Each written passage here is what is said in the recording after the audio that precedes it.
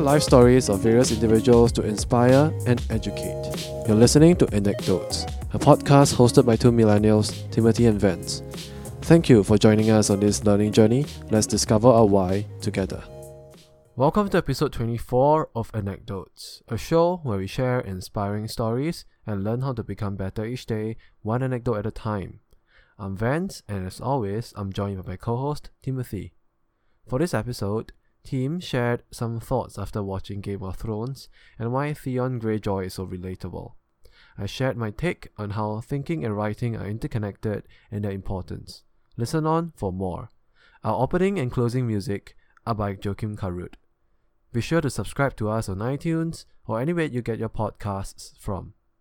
Okay, so basically today is a public holiday, and I think we are recording on a public holiday. oh yeah, Yeah. what else to do? No, because the episode won't go out today. Oh, okay, Yeah. yes, we are recording on a public holiday. Yeah, It's a Hari Raya, right? yeah, Hari Raya. Okay, so apparently we are doing it earlier in the morning this time because I have to go to work later. Okay, so first off, actually I started writing an article across the span of 4 days.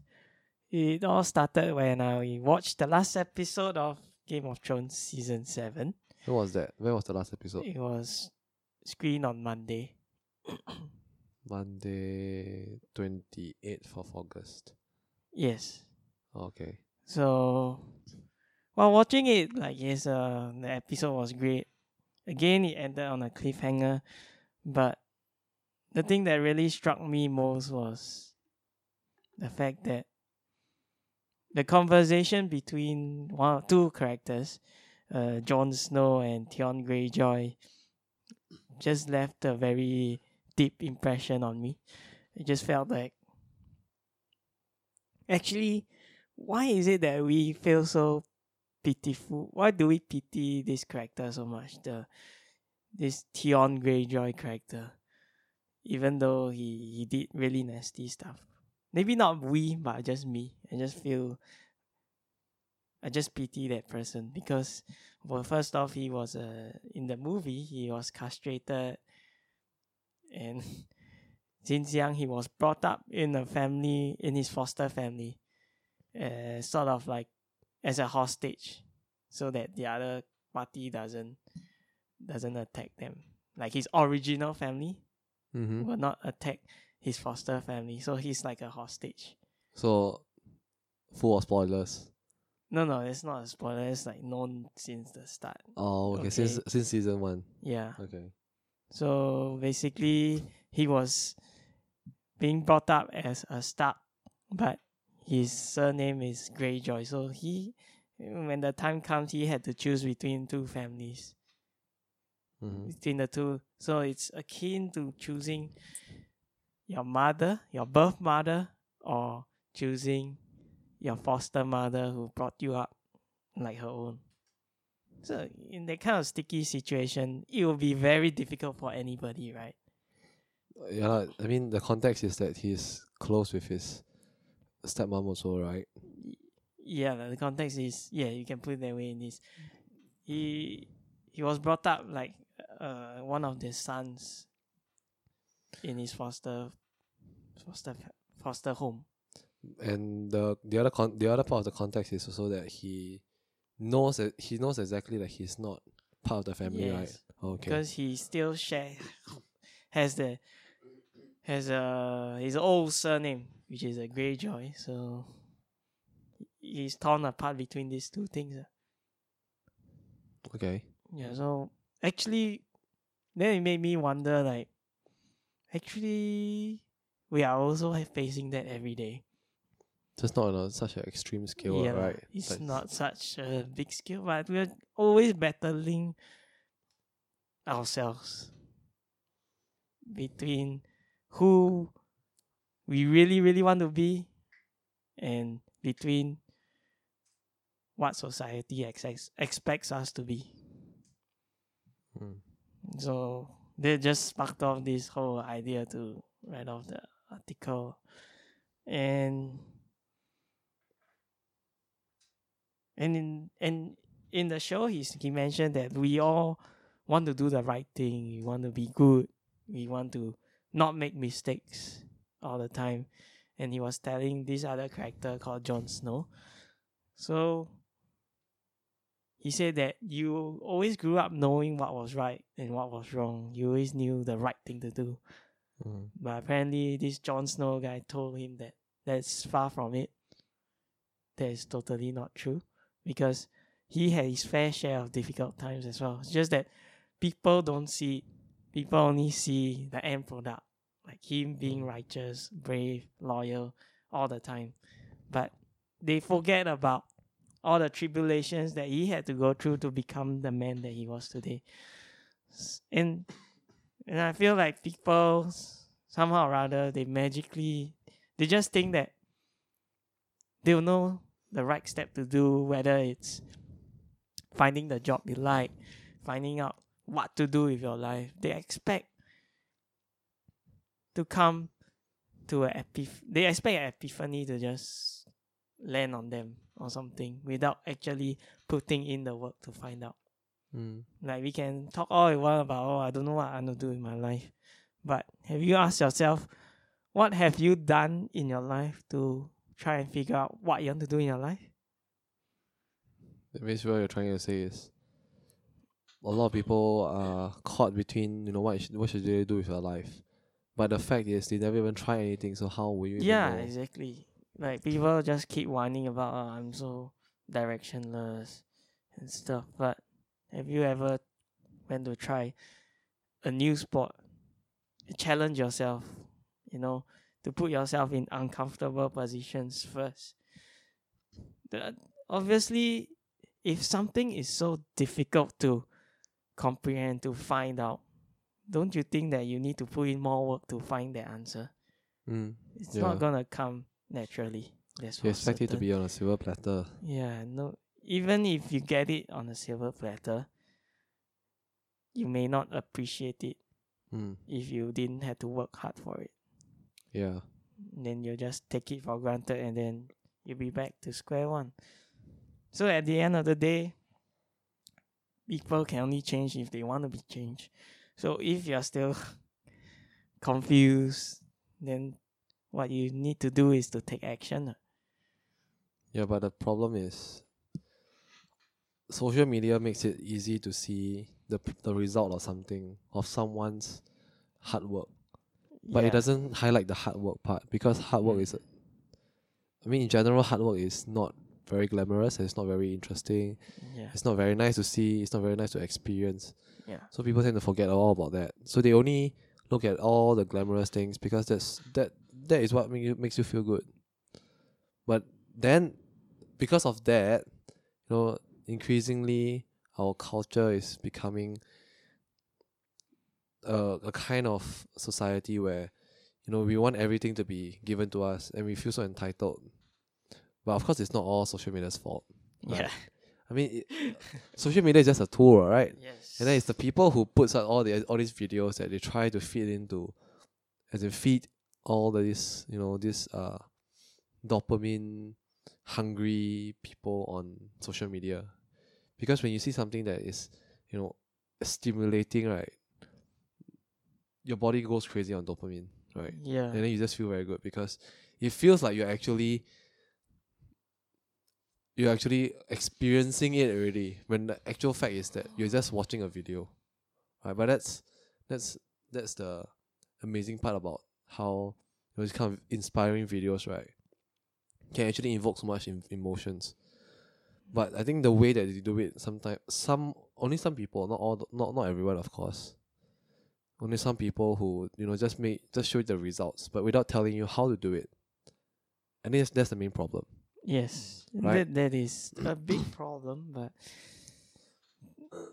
I don't think like it's a major problem. Sometimes it can be a double-edged sword.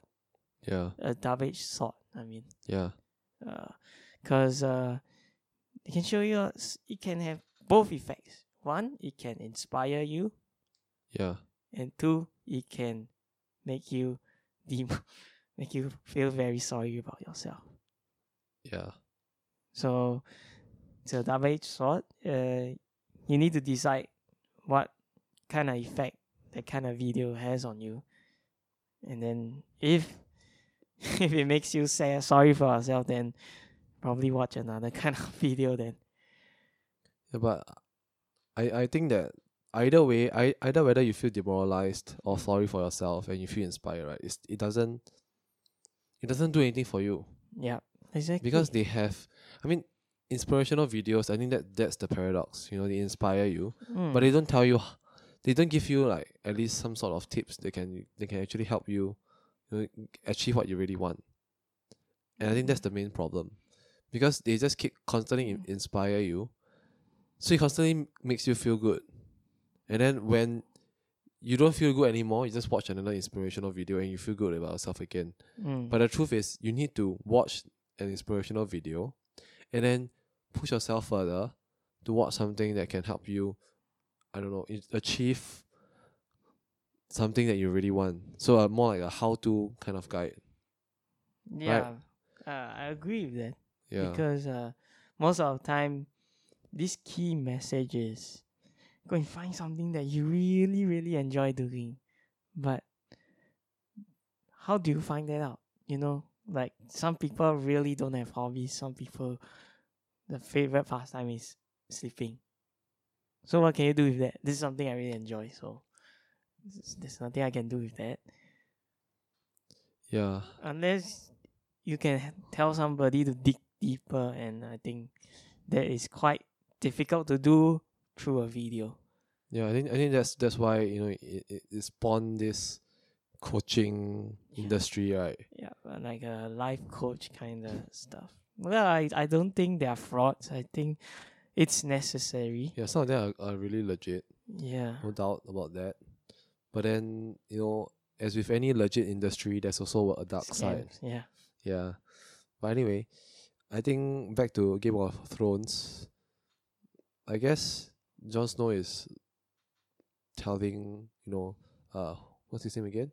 Theon Greyjoy. Theon, that, Theon is like us, right? Then Jon Snow is like a celebrity or something, maybe. It's like a hero. Or, He's someone that's loyal, brave, righteous, and saves the damsel in distress, takes a knife for his people, and that kind of stuff. Like really chivalry at its finest. And then because he embodies all these positive things, people think that nothing negative happens to him, right? Yeah. And that's and Theon is like our audience surrogate. Yeah. Yeah. Okay, that's too filmy stuff really. No, so Theon is just like he's just a symbol of the average person. And then Jon Snow is the symbol of maybe media to a certain extent. Yeah. But of course good media in the sense that he wakes the audience up, or he wakes us up to tell us that, even though you see all this on the surface, right, you need to understand that there's a lot of things in the back scenes. Yeah, and so at the end of it, he says that he wants to save his sister and stuff. So it's like before that he said that he wants to be the right person, do the right thing. But he doesn't know what it really means to be doing the right thing. But then Jon Snow actually encourages him, like, you already know the answer, which is to go and save your sister. So what are you waiting for? And the reason why that he was afraid to go and save his sister was because he was scared. And it's a very natural thing to feel, especially when we are overcome with a lot of troubles, a lot of obstacles. We always run. We escape from our problems. We procrastinate. There's a form of escaping. We sleep it off. There's a form of escaping. Yeah. All these little actions are actually proof that we run away from our problems. And to hate on Theon actually is we are hating on ourselves most of the time. We just don't see it that way because it's very easy to hate on someone we don't really know. But when you put yourself in that person's shoes, you realize that the amount of stress, the amount of tribulations that person has to overcome is so great that we too might run from it as well. And I think to a certain extent, Theon is basically a very good example of very good writing from the director. Because I guess the director knows very well, these are the common things that people will face. Because I guess his job is to make the TV series as relatable as possible so that people will be drawn in. I don't know, man. Like I never look at it that way. Maybe that's your point of view, but it makes sense. But it's kind of cool also that to have that kind of perspective. Because you said that it's but a combination it's just me feeling that way. I'm not sure whether people could really feel that way when they watch that particular scene. Okay, because right, you mentioned that Game of Thrones is a combination of dragons, zombies, and sex, right? Yeah, that's what makes it so popular. It's what makes it so popular also, but it doesn't justify the loyal following. You see? Yes. If you are watching, because this is not really so much about a film study or a theory or anything, but it's more like common sense. Because you think about it, you wouldn't want to watch something that is so out of the world that you don't even understand, to the point where it's repulsive. You can think of it as the uncanny valley. And there's this, like, even though we like to watch mythical fantasy, but there's this commonality that we need to have that is relatable. Yeah, there's something that you can at least understand. So if we just watch, okay, imagine, right, we watch a film or a TV series and all of them are aliens and they don't speak they don't speak any language that we can understand. We only have subtitles. Will you still want to watch it? No. Not many people watch it already because it's so out of the world that you can't really draw any similarities between our world and their world. Unless the director is so good that he can explain the whole world that well. But most of the time, great stories, right, always center on a human character or something resembling a human, so that you can actually relate and in some ways assume the role of the main character, and then you just explore the world. Yeah. So you think about it, right? Even though it's dragons, zombies, and sex, right? It's also because all these characters are so relatable to. You can easily draw connections like, oh, this person is like some person I know. That person is some other person I know. Or this person describes me so well. Or this character is something like that. Yeah. Yeah, and that's really true. Now that you mentioned about it. I mean, the fact that you can draw a connection between Theon and Jon Snow and us and some other person like we idolize, it shows really that the director knows what he's doing. I'm pretty sure you're not the only one who thinks that way. I'm very sure. Maybe. Yeah, I mean, there probably be people who thought that way, but it's just that not everyone would think that way. Yeah, not everyone would think that way. Because everyone will be blown away by the CGI. Oh, the dragon destroying the wall, and what next? But I don't know. I just happened to be able to notice that moment that kind of resonated with me. Will you consider yourself a loyal fan of Game of Thrones? Yeah. Yeah. Even though I pirated it. I mean, the only way to watch it is through HBO, and it's not really available on demand in Singapore. HBO Gold is not available in Singapore. I checked already. Yeah. At least not at the time when I checked lah, but okay, maybe right now I'm not sure. But speaking of which, right, I'm talking about like loyal Game of Thrones fans. They will definitely feel that way also. You will only be invested in a TV series for 7 seasons if you like certain characters in the film, right? Makes perfect sense. Yeah. You wouldn't. I never liked Theon though, because of all the despicable deeds that he has done. But it's only until he started seeking redemption. That's called a character arc. Yeah. Because it kind of reminds you of yourself, and then you see that this person is so bad, but he still can be redeemed. So it Yeah. makes you feel good about yourself. Yeah. And that's where you get drawn into the character, you get invested in the Yeah. character. So it's all this kind of character development. So if you think about it, yes, I think I'm very sure many other people, especially loyal fans, will think the same way as you. And yeah, another point is that, sometimes we are too committed to being whatever we say or do. So, like, that's apart from influence, the book. Consistency. Yeah, we tend to be, like, for example, if we tell people or we show to people what our image is, we will try our very best to be consistent to whatever we say or do. And because failure to do so will just mean that because when we fail to do it, it just shows that we are inconsistent and people don't like that trait. Yeah. Yeah. Okay, so whenever we are not consistent with whatever we say or do, we just seem very unreliable, untrustworthy. No, it's a very negative thing. So we try to avoid that as much as possible, even though we hate it. Like after a while, even though we hate being nice or something like that.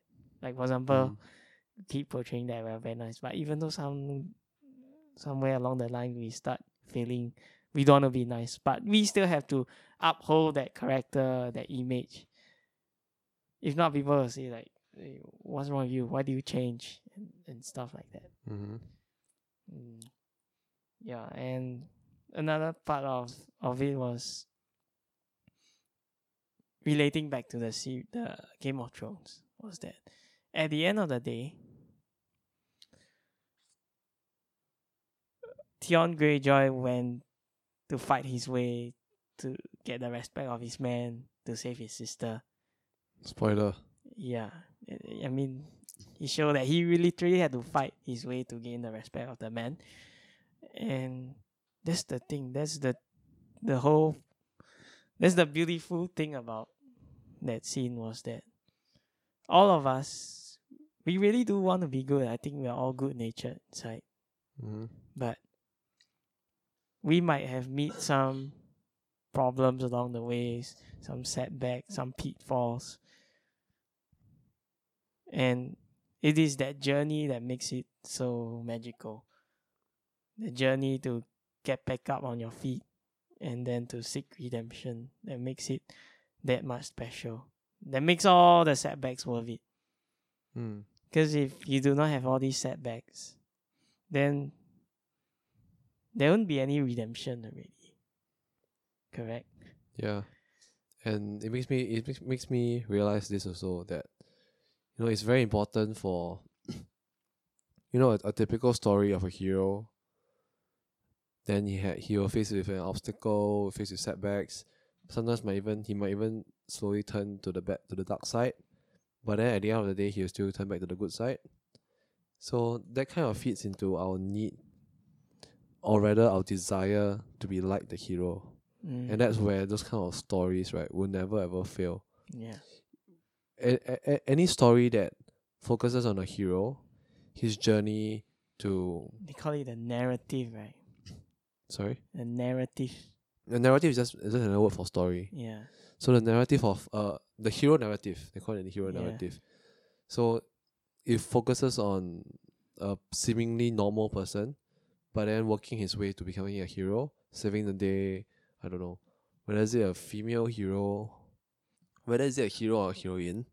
The journey itself, it makes us feel like we can do it ourselves also. So it kind of releases a feel good hormone in your body. Of course, I think it's serotonin or something. I'm not sure what's the chemical called. And then, it's dopamine.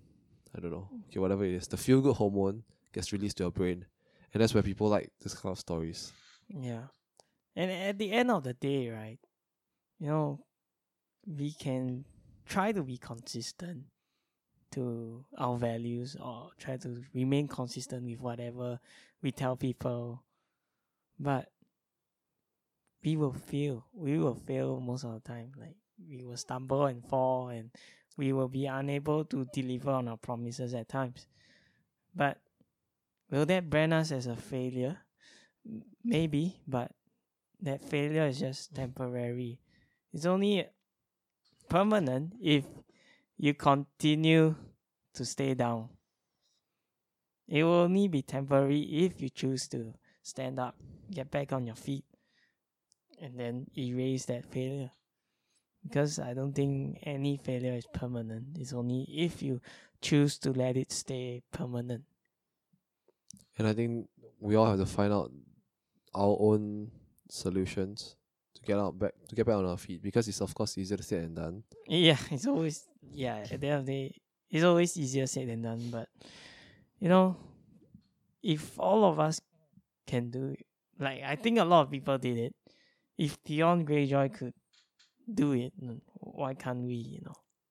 I think most of us, we need another person by our side. When we know that we're not alone, it's a lot easier for us to, just get back on our feet, because we know that someone else has got our back.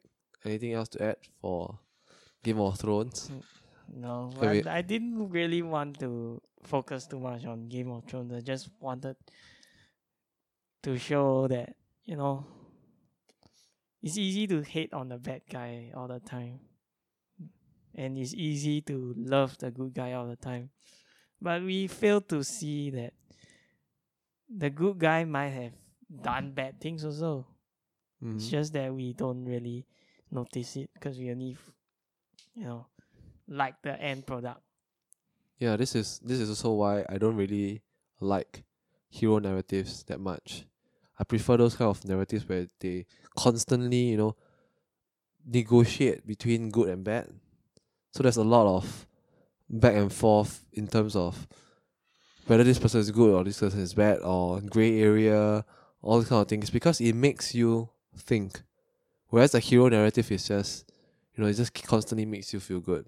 It just makes you want to root for the hero, that's all. And those kind of narrative used to work in the past. But increasingly, right now, whether or not it's a TV series, a film, or your own life, when people tell you all the good things only, right, you wouldn't be attracted to that person that much. At least not in the long term. Right?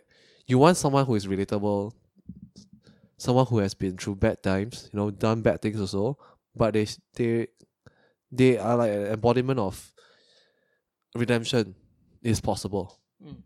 Right? Then that makes you idolize the person more, want to kind of follow that person more, respect that person more, because he's been through things that you've been through also. Yeah, totally agree on that, because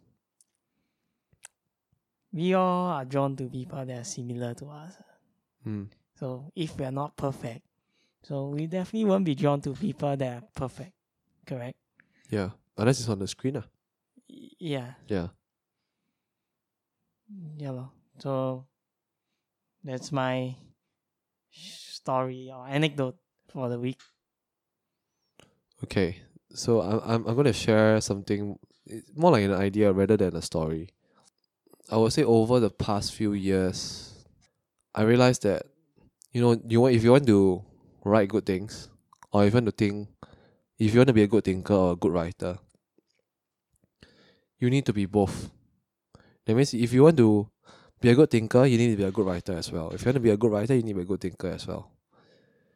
Because if you think about it, right, a good thinker just means that you are able to have a perspective, a unique perspective, or a useful perspective of something, an idea. And then you're able to internalize it and also, let it seep through, explain it and let it seep into your actions. Right? Because you can't write well if you cannot think of the idea properly and explaining it in a clear and concise manner. Right? So it got me thinking that everyone wants to do great things, right? I believe both of us want to do great things as well. But then very few people actually think that they need to be able to consolidate their thoughts in at least one concise and to a certain extent consistent manner. Because if all your thoughts are all over the place, right, you wouldn't be able to explain it coherently, right? But we are constantly not giving that much credit and not that much attention to be able to think and write properly. But then I think I read this article somewhere that it tells you that even though you don't really want to write that much, you don't think that you can string words properly together. You don't think you're a wordsmith. You don't need to be an exceptional writer to be able to explain an idea clearly. You just need to you just need to write it in a simple manner. Usually good writing, right, doesn't involve a lot of bombastic words, all kinds of flowery language and everything, or in a very poetic sense. You don't need to do that. You just need to be able to explain an idea very clearly. And usually when you explain an idea clearly, people accept the idea. That's when you know it could be a business idea as well. Right? And that's how businesses are formed. And that's how people they're successful, because they can internalize an idea, explain it, conceptualize their ideas. Yeah, and explain it to the masses in a way that they can accept it and it's useful to them. So I would say, for people who want to have some sort of progress or even success in their lives, I mean, I don't know for sure, but based on what I've read, being able to think of an idea properly, explaining it, or even writing it down is very important. Yeah, it is, but sometimes constantly being overlooked because of video. Yeah. It's much easier to visualize something than to just read. Am I making sense? Yeah. Because I myself, I'm a visual learner. I need to look at things and write it down and piece things together. I cannot understand if you just tell it to me through words, like just using my ears. Yeah, and I think it reminds me of this article, right? About this, I think it was Melissa Sang. She talked about why do we like televisions a lot more than books? Because the simple and short answer is televisions we don't have to think. That and televisions does the visualization for you. But books require you to do the visualization yourself. So it's a passive and versus an active thing. And naturally passive actions, right, tend to attract us more because easier. It's easier for us. And you think about it, it's a business idea that solves a problem for you instead of giving you a solution. A business, right, that runs on giving you solutions, right, spoon feeding you solutions, will definitely be a lot more successful than a business that only gives you solutions and you have to execute it yourself. Right? You think about it. We always want the easy way out. Yeah, and the fact that convenience is actually, I would consider convenience actually a commodity right now. Kind of a commodity. Yeah, it is, right? The thing that is a commodity is the app that helps you save time. It's not money, but time. Yeah. That's the real thing that's really improving or actually adding value. And I think effort also, actually. Time and effort, both. Yeah. Things that you cannot get back. Things that you cannot earn.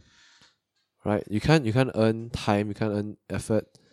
And that's why businesses that focuses on saving you time and saving you effort, which is basically spoon feeding you, tends to be a lot better than businesses that tells you that you have to do something active, like a bookstore. A bookstore is generally not a very good business because it tells you that you have to buy, okay, you have to spend money, and then you have to read the book and you have to understand the book. Yes. On the other hand, compared to what? compared to whatever Facebook videos where they have subtitles, and then it's short, like 3-4 minutes, 5 minutes at most. I mean, the longest I've seen is probably like 10 to 15 minutes. Yeah. And that's really stretching it. Not many people will even watch to that extent. I mean, a perfect example would be, I was watching a couple of videos. I think it was Charisma Uncommon, this YouTube channel. So what it is that it gives you tips on how to be more confident and etc. And I realized they have certain videos on book reviews. For example, the 7 Habits of Highly Effective People. So, and it's a 3 to 4 minute. So why would I want to spend a good maybe 8 hours of my time consuming a 2 to 300 page book? Yep. When I could get the main points in a 3 to 4 minute video. So that's the thing about our society today. We are too used to getting shortcuts. Yeah, but I think in the context of books, right, it is one thing where you cannot save time on. Because if you're going to read a summary, or if you're going to read the book summary or watch a 3 to 4 minute summary of a 2 to 300 page book, right, you're not going to get the full value of the book. I mean, arguably some parts of it are just filler words, or trying to expound on an idea so that you can visualize it better. But the true value of a book or an idea to be formed into a book is that you have to really read the entire book, or at least 3/4 of it. The parts where the idea actually is the main idea is actually explained and shown to you. For example, the 7 habits of highly successful people. Effective people. Yeah. I mean, of course, anyone can just tell you the 7 habits, right? But then, how to act on those habits? Why those habits are good? What kind of other alternatives, or who are the people who actually did it and are, successful or effective? All this are explained only in a book. But if it's only a 3 to 4 minute video, you can squeeze everything. Yeah, it's just going to make you feel good. It's not going to teach you much, and I think that's the main idea. And I mean, if you already know a lot, right? I mean, if you're already like an effective person, you just want to like get a quick review or summary, right? And then that's different. But most of the people who consume this kind of 3 to 4 minute videos are people who really need to read the book. I think that's the main problem, That's true. Because I was thinking about it like, wait, I could have just seen that video and I didn't have to read the book to understand. But actually, I haven't really clicked on it because I already read the book. But it got me thinking like, which one would be more? I mean, arguably, of course, the book is supposedly more effective, correct? Yeah. But how sure are you that this 3 to 4 minute video won't be as effective as the book? I mean, just from an outsider's point of view, Okay, for the context of only this book, right? For the context of only this book, is one of the 7 habits, right, mentioned in the book about watching 3 to 4 minute summary videos of books? Well, definitely not, because that book is a really, really old book. So, definitely not. Also, at that point of time, Facebook videos was not a thing. No, it's not. It's a YouTube video. And that book was really ages ago. It was like really, really long. 15 years ago? More than that. More than that, okay. So, because 7 Habits of Highly Effective People was written in 1989, so at that point of time, video wasn't exactly a thing, right? Yeah. So my argument is out the window. So yeah, that's the thing that I had in mind. You might be right. Like, we have to read the entire book to understand its entirety, but we can't actually remember every single aspect of the book, right? So wouldn't it be better if It's in a concise point and the main gist of the book. Wouldn't that be more effective? So you're saying that for people who haven't even read the book, it's fine to just watch the 3 to 4 minute video, because most of us who read the book wouldn't even remember everything that we've read, right?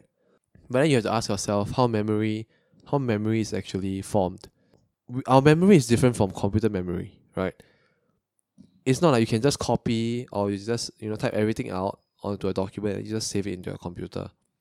For a human brain, right? For human memory, whenever we want to recall something, we draw connections in our brains. So the neurons in our brains actually make connections and then tell you that this is associated with this is associated with that.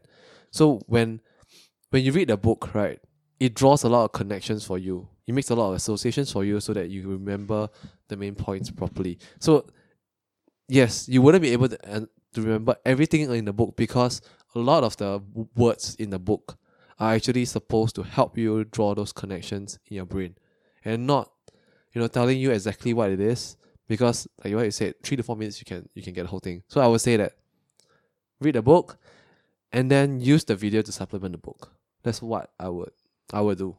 Yeah lah. Yeah.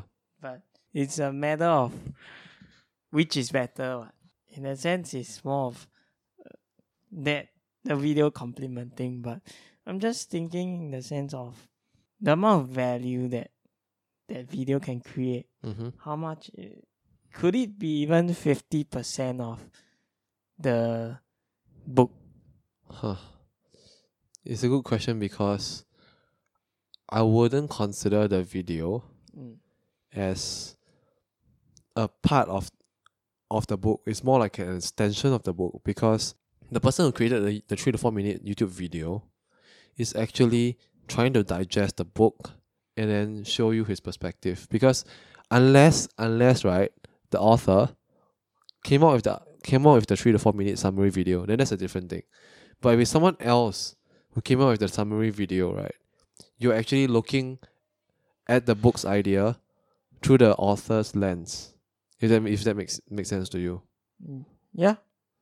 Because it's how he interpreted it. Yeah, correct. So it could be a bit far from the original idea. Actually, I wouldn't say it's far. I would say that it's an extension, because it would be good to read the book and then also understand someone else's perspective who could different. Yeah, and for all we know, that person who created the video could be a lot more, I don't know, insightful than us. Than most of us who read the book for the first time. Because for him, I'm very sure he had to read the book at least 2 times to be able to come up with the video. Or at least, read once and then skim through the second time or third time. Yeah, that's true. So going back to my point, about saying about thinking and writing, I would say that if you realized most of the CEOs of moderately successful business wouldn't find any problems writing a piece on anything, especially their insights, which is why I would say that increasingly you're seeing CEOs writing, whether is it a book or an article or a blog. They understand that people want to peek inside their brain. And a lot of times, even though these CEOs, they might not be the most educated or the most, I don't know, they might not be the most educated people in the world, but because of their experience in the business or anything, they showcase their ability to think through their words. Because even though some of them they don't write that much, but when they give a speech, that they know their shit. They're not talking cock, really. They really know a lot of things. So that's where I think if you want to improve your life, writing at least just for yourself, so that you can look at your thoughts. What are you really thinking? You don't need to show it to everyone. You just show it to yourself, and then you know that, is this really what I want? Because sometimes what our brain tells us what we want might not exactly be what we really, really want. Like our brain and our heart. Yes. So that's the thing. And that's something I found out, that, through writing, I managed to be able to think more clearly. An example of it? Because of my practice of writing, right, I find it a lot easier to explain certain kind of complex topics to people, to my friends or anyone.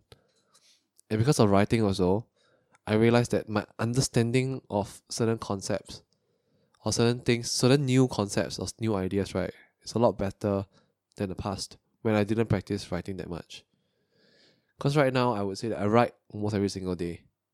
The extent is not, it's not really relevant. What's relevant is that you actually write. So I write in my journal, I write in my blog, I write in whatever, my work and everything. And I find that even though it's only been less than 3 years that I've been writing almost every single day, I find that the effects are a lot better on my brain, on my thinking. It makes me a lot more rational also and logical when the need arises. Yeah. So I don't know about you. I certainly, if you talk about writing, yeah, I think we are writing every day through our text messages.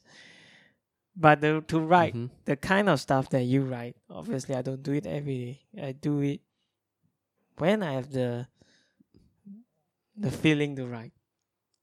Or rather, maybe, okay, instead of writing, right, you can actually internalize certain thoughts, For right? me it's all in my head. Mm. I would rather read, and then sometimes when I read, I just pause and then think about the thing, and then I realize, oh shit, I might procrastinate, not procrastinate, but rather think something like the idea that I've just seen. So you're saying that I just you read drift off, you know. you read halfway, then suddenly you just pause to think a while, then you just Mm. drift off in your thoughts.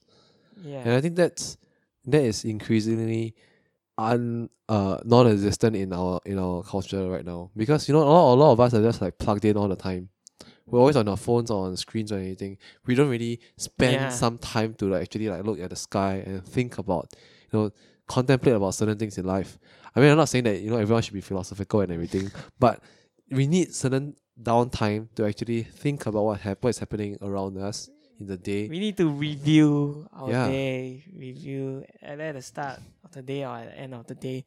We need to review that kind of stuff. Because if we don't, we'll just lose sight of our goals, Mm. lose sight of where we want to be. Yeah.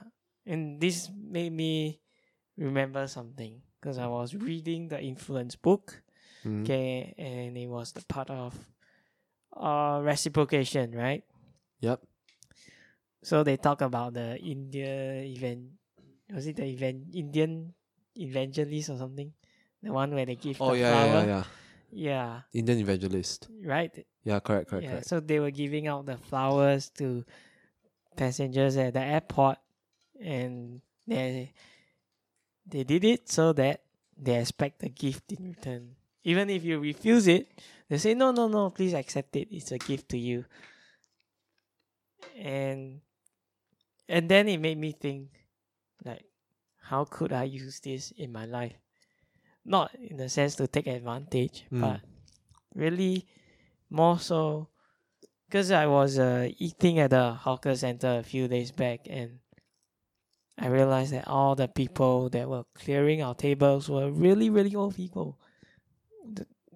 And even though now they have set up the returning of the trays things, How many of us really do? Yeah. Do we really do that? Sometimes I do it, but it's not something that I really do it all the time. Sometimes I forget, or sometimes I'm lazy. And then it got me thinking, like, how can I help these old people or make it an easier time for them? Then it just struck me that, okay, if I want to help them, it's not like I want to clear the tables and trays for them. Yeah. But I think an easy way for me to do it is to educate the people that you can make their lives easier if you just return the trays on your own. So what I thought was maybe one day I want to try, just give tissue papers. We will need tissue papers all the time. Yeah. And at that point of time, there was somebody selling tissue, pushing. Then I thought, actually, why not I be the one?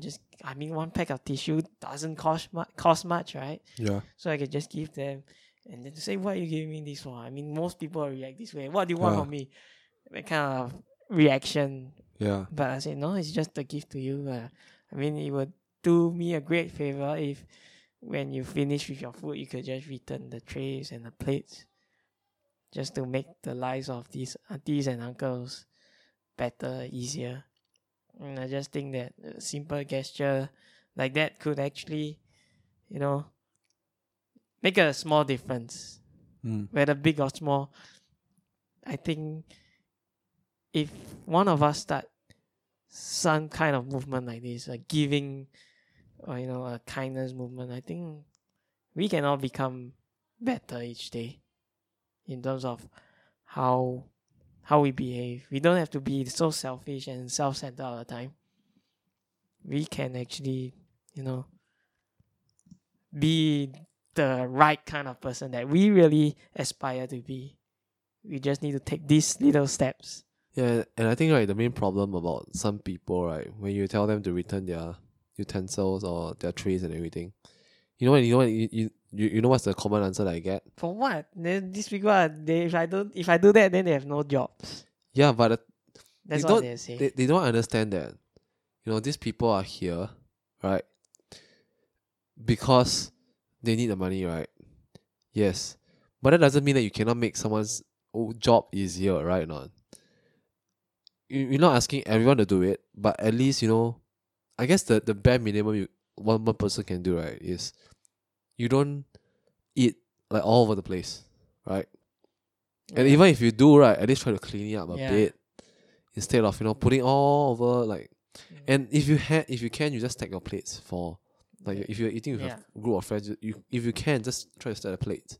You make their lives a lot easier, because whether you do it or not, they still have to do it. But the thing is, if you do it, they wouldn't have to, put in so much energy, which is something that they don't really have that much at their age anymore, to actually clear your plates and clear your trays and everything. So that's why whenever I'm meeting at a hawker center or any place where waitresses or waiters or all these cleaner aunties and uncles, they have to clear the trays and plates, right? If they have to do it for you and you're not helping or anything, at least say thank you, right? Yeah. And as much as some of them they don't reply you, they actually imagine if a lot of other people start telling them that, they might not feel anything at first, but over time they will feel that there's at least someone appreciating what them. I'm doing. And it all starts from some small gesture. And I found out that when you eat with friends, and if you say thank you first, right, your other friends also will start saying thank you. Maybe. I don't know. Maybe you're right. I'm not sure. Unconsciously. I'm not saying all the time. Yeah. Or the table next to you, when they see, they also will follow suit, because they feel like, oh yeah, this is actually something that I can do. Sometimes some people, some of us, it's not that we don't want to do, or we never thought of doing. Sometimes it just didn't cross our mind at that moment that we can actually do it. It just takes like 3 seconds, Not 5 less than seconds. that. Yeah. Just 1 second, actually. Precisely. Yeah. So I don't know. Maybe I would do that, but it's just a bit. The fact that it's a bit daunting. You have to approach strangers, and then. Giving tissue paper to ask them to return the trays in return. Yeah. Okay. Just seems a bit daunting to me, but I'm not sure when I'll do it. Now you see the part about being consistent of what I said. Yeah. stops eating into me now. But Mm-hmm. I think I'll do it someday. It's just, I don't know, getting over that fear. I'm not saying that I'm not afraid to approach strangers. I still do. It's just that I wasn't as afraid as I was in the past. yeah, I don't feel so afraid. But slowly, I think I can get there. So, shall we do a wrap up? Yeah. Shall we start or? Gee, the wrap up is pretty simple, No failure is permanent. Every Mhm. failure is just temporary. You just need to dig deep, get up stand up, and then move forward, and then erase that loss, and then we can seek redemption. Guys, you're trying to say that, even though Theon has been, he has done bad things and everything, but that doesn't mean that he cannot redeem himself by, Yes. spoiler, fighting through and Yeah. saving his sister and everything. And then, whether choosing between being stuck or Greyjoy, right? That one, it boils down to whether he thinks that, I don't know. I mean, I've never watched a single episode of Game of Thrones. But I guess at the end of the day, he will ask himself, like, who does he really love? Right? It could be his foster mother because... The mom stayed, by the way. The mom's dead. Stayed also. So yeah, I guess that is a no-brainer that he should just carry on with Greyjoy instead of thinking of going back to the Stark, because his foster parents gave him so much love and care, right? And at the end of the day, it's who's around, who's around, right? I guess. Let's just put it that way. I don't know. I don't want to be in a situation like that. Also, Yeah. I don't want to have to choose between that kind of scenario because it's just messed up. You might see it as me as a form of escaping, but no. I really don't want to have such a decision. It wouldn't be nice for anyone to be in that position. Yeah. So the wrap up for me is, I would say that thinking and writing are interconnected. So if you are able to write well, generally speaking, you'll also be able to think well. And if you know that you can't think that well, you can try writing out your thoughts. And then by writing out your thoughts, you will actually be able to visualize it better, to really know what is it that you really want and what is it that you really going to do. And thinking and writing are interconnected. So if you want to improve either one or you want to improve both, you have to do both frequently. The only problem with us right now is we try to be plugged in all the time. We're always on our devices, we're always on our screens. We don't really have enough time to contemplate about our lives. Review them if you may. And then for books, don't think of 3 to 4 minute videos as bad or as good or as the only thing you should consume. You can think of that as an extension to a book. And the book is there for a reason, because memory doesn't draw. We don't draw anything from memory right off the bat. We need to draw certain connections. We need to associate certain things with other things in our memory to recall things that we want to recall. So that's about it. Yep. Okay. Thanks. Bye.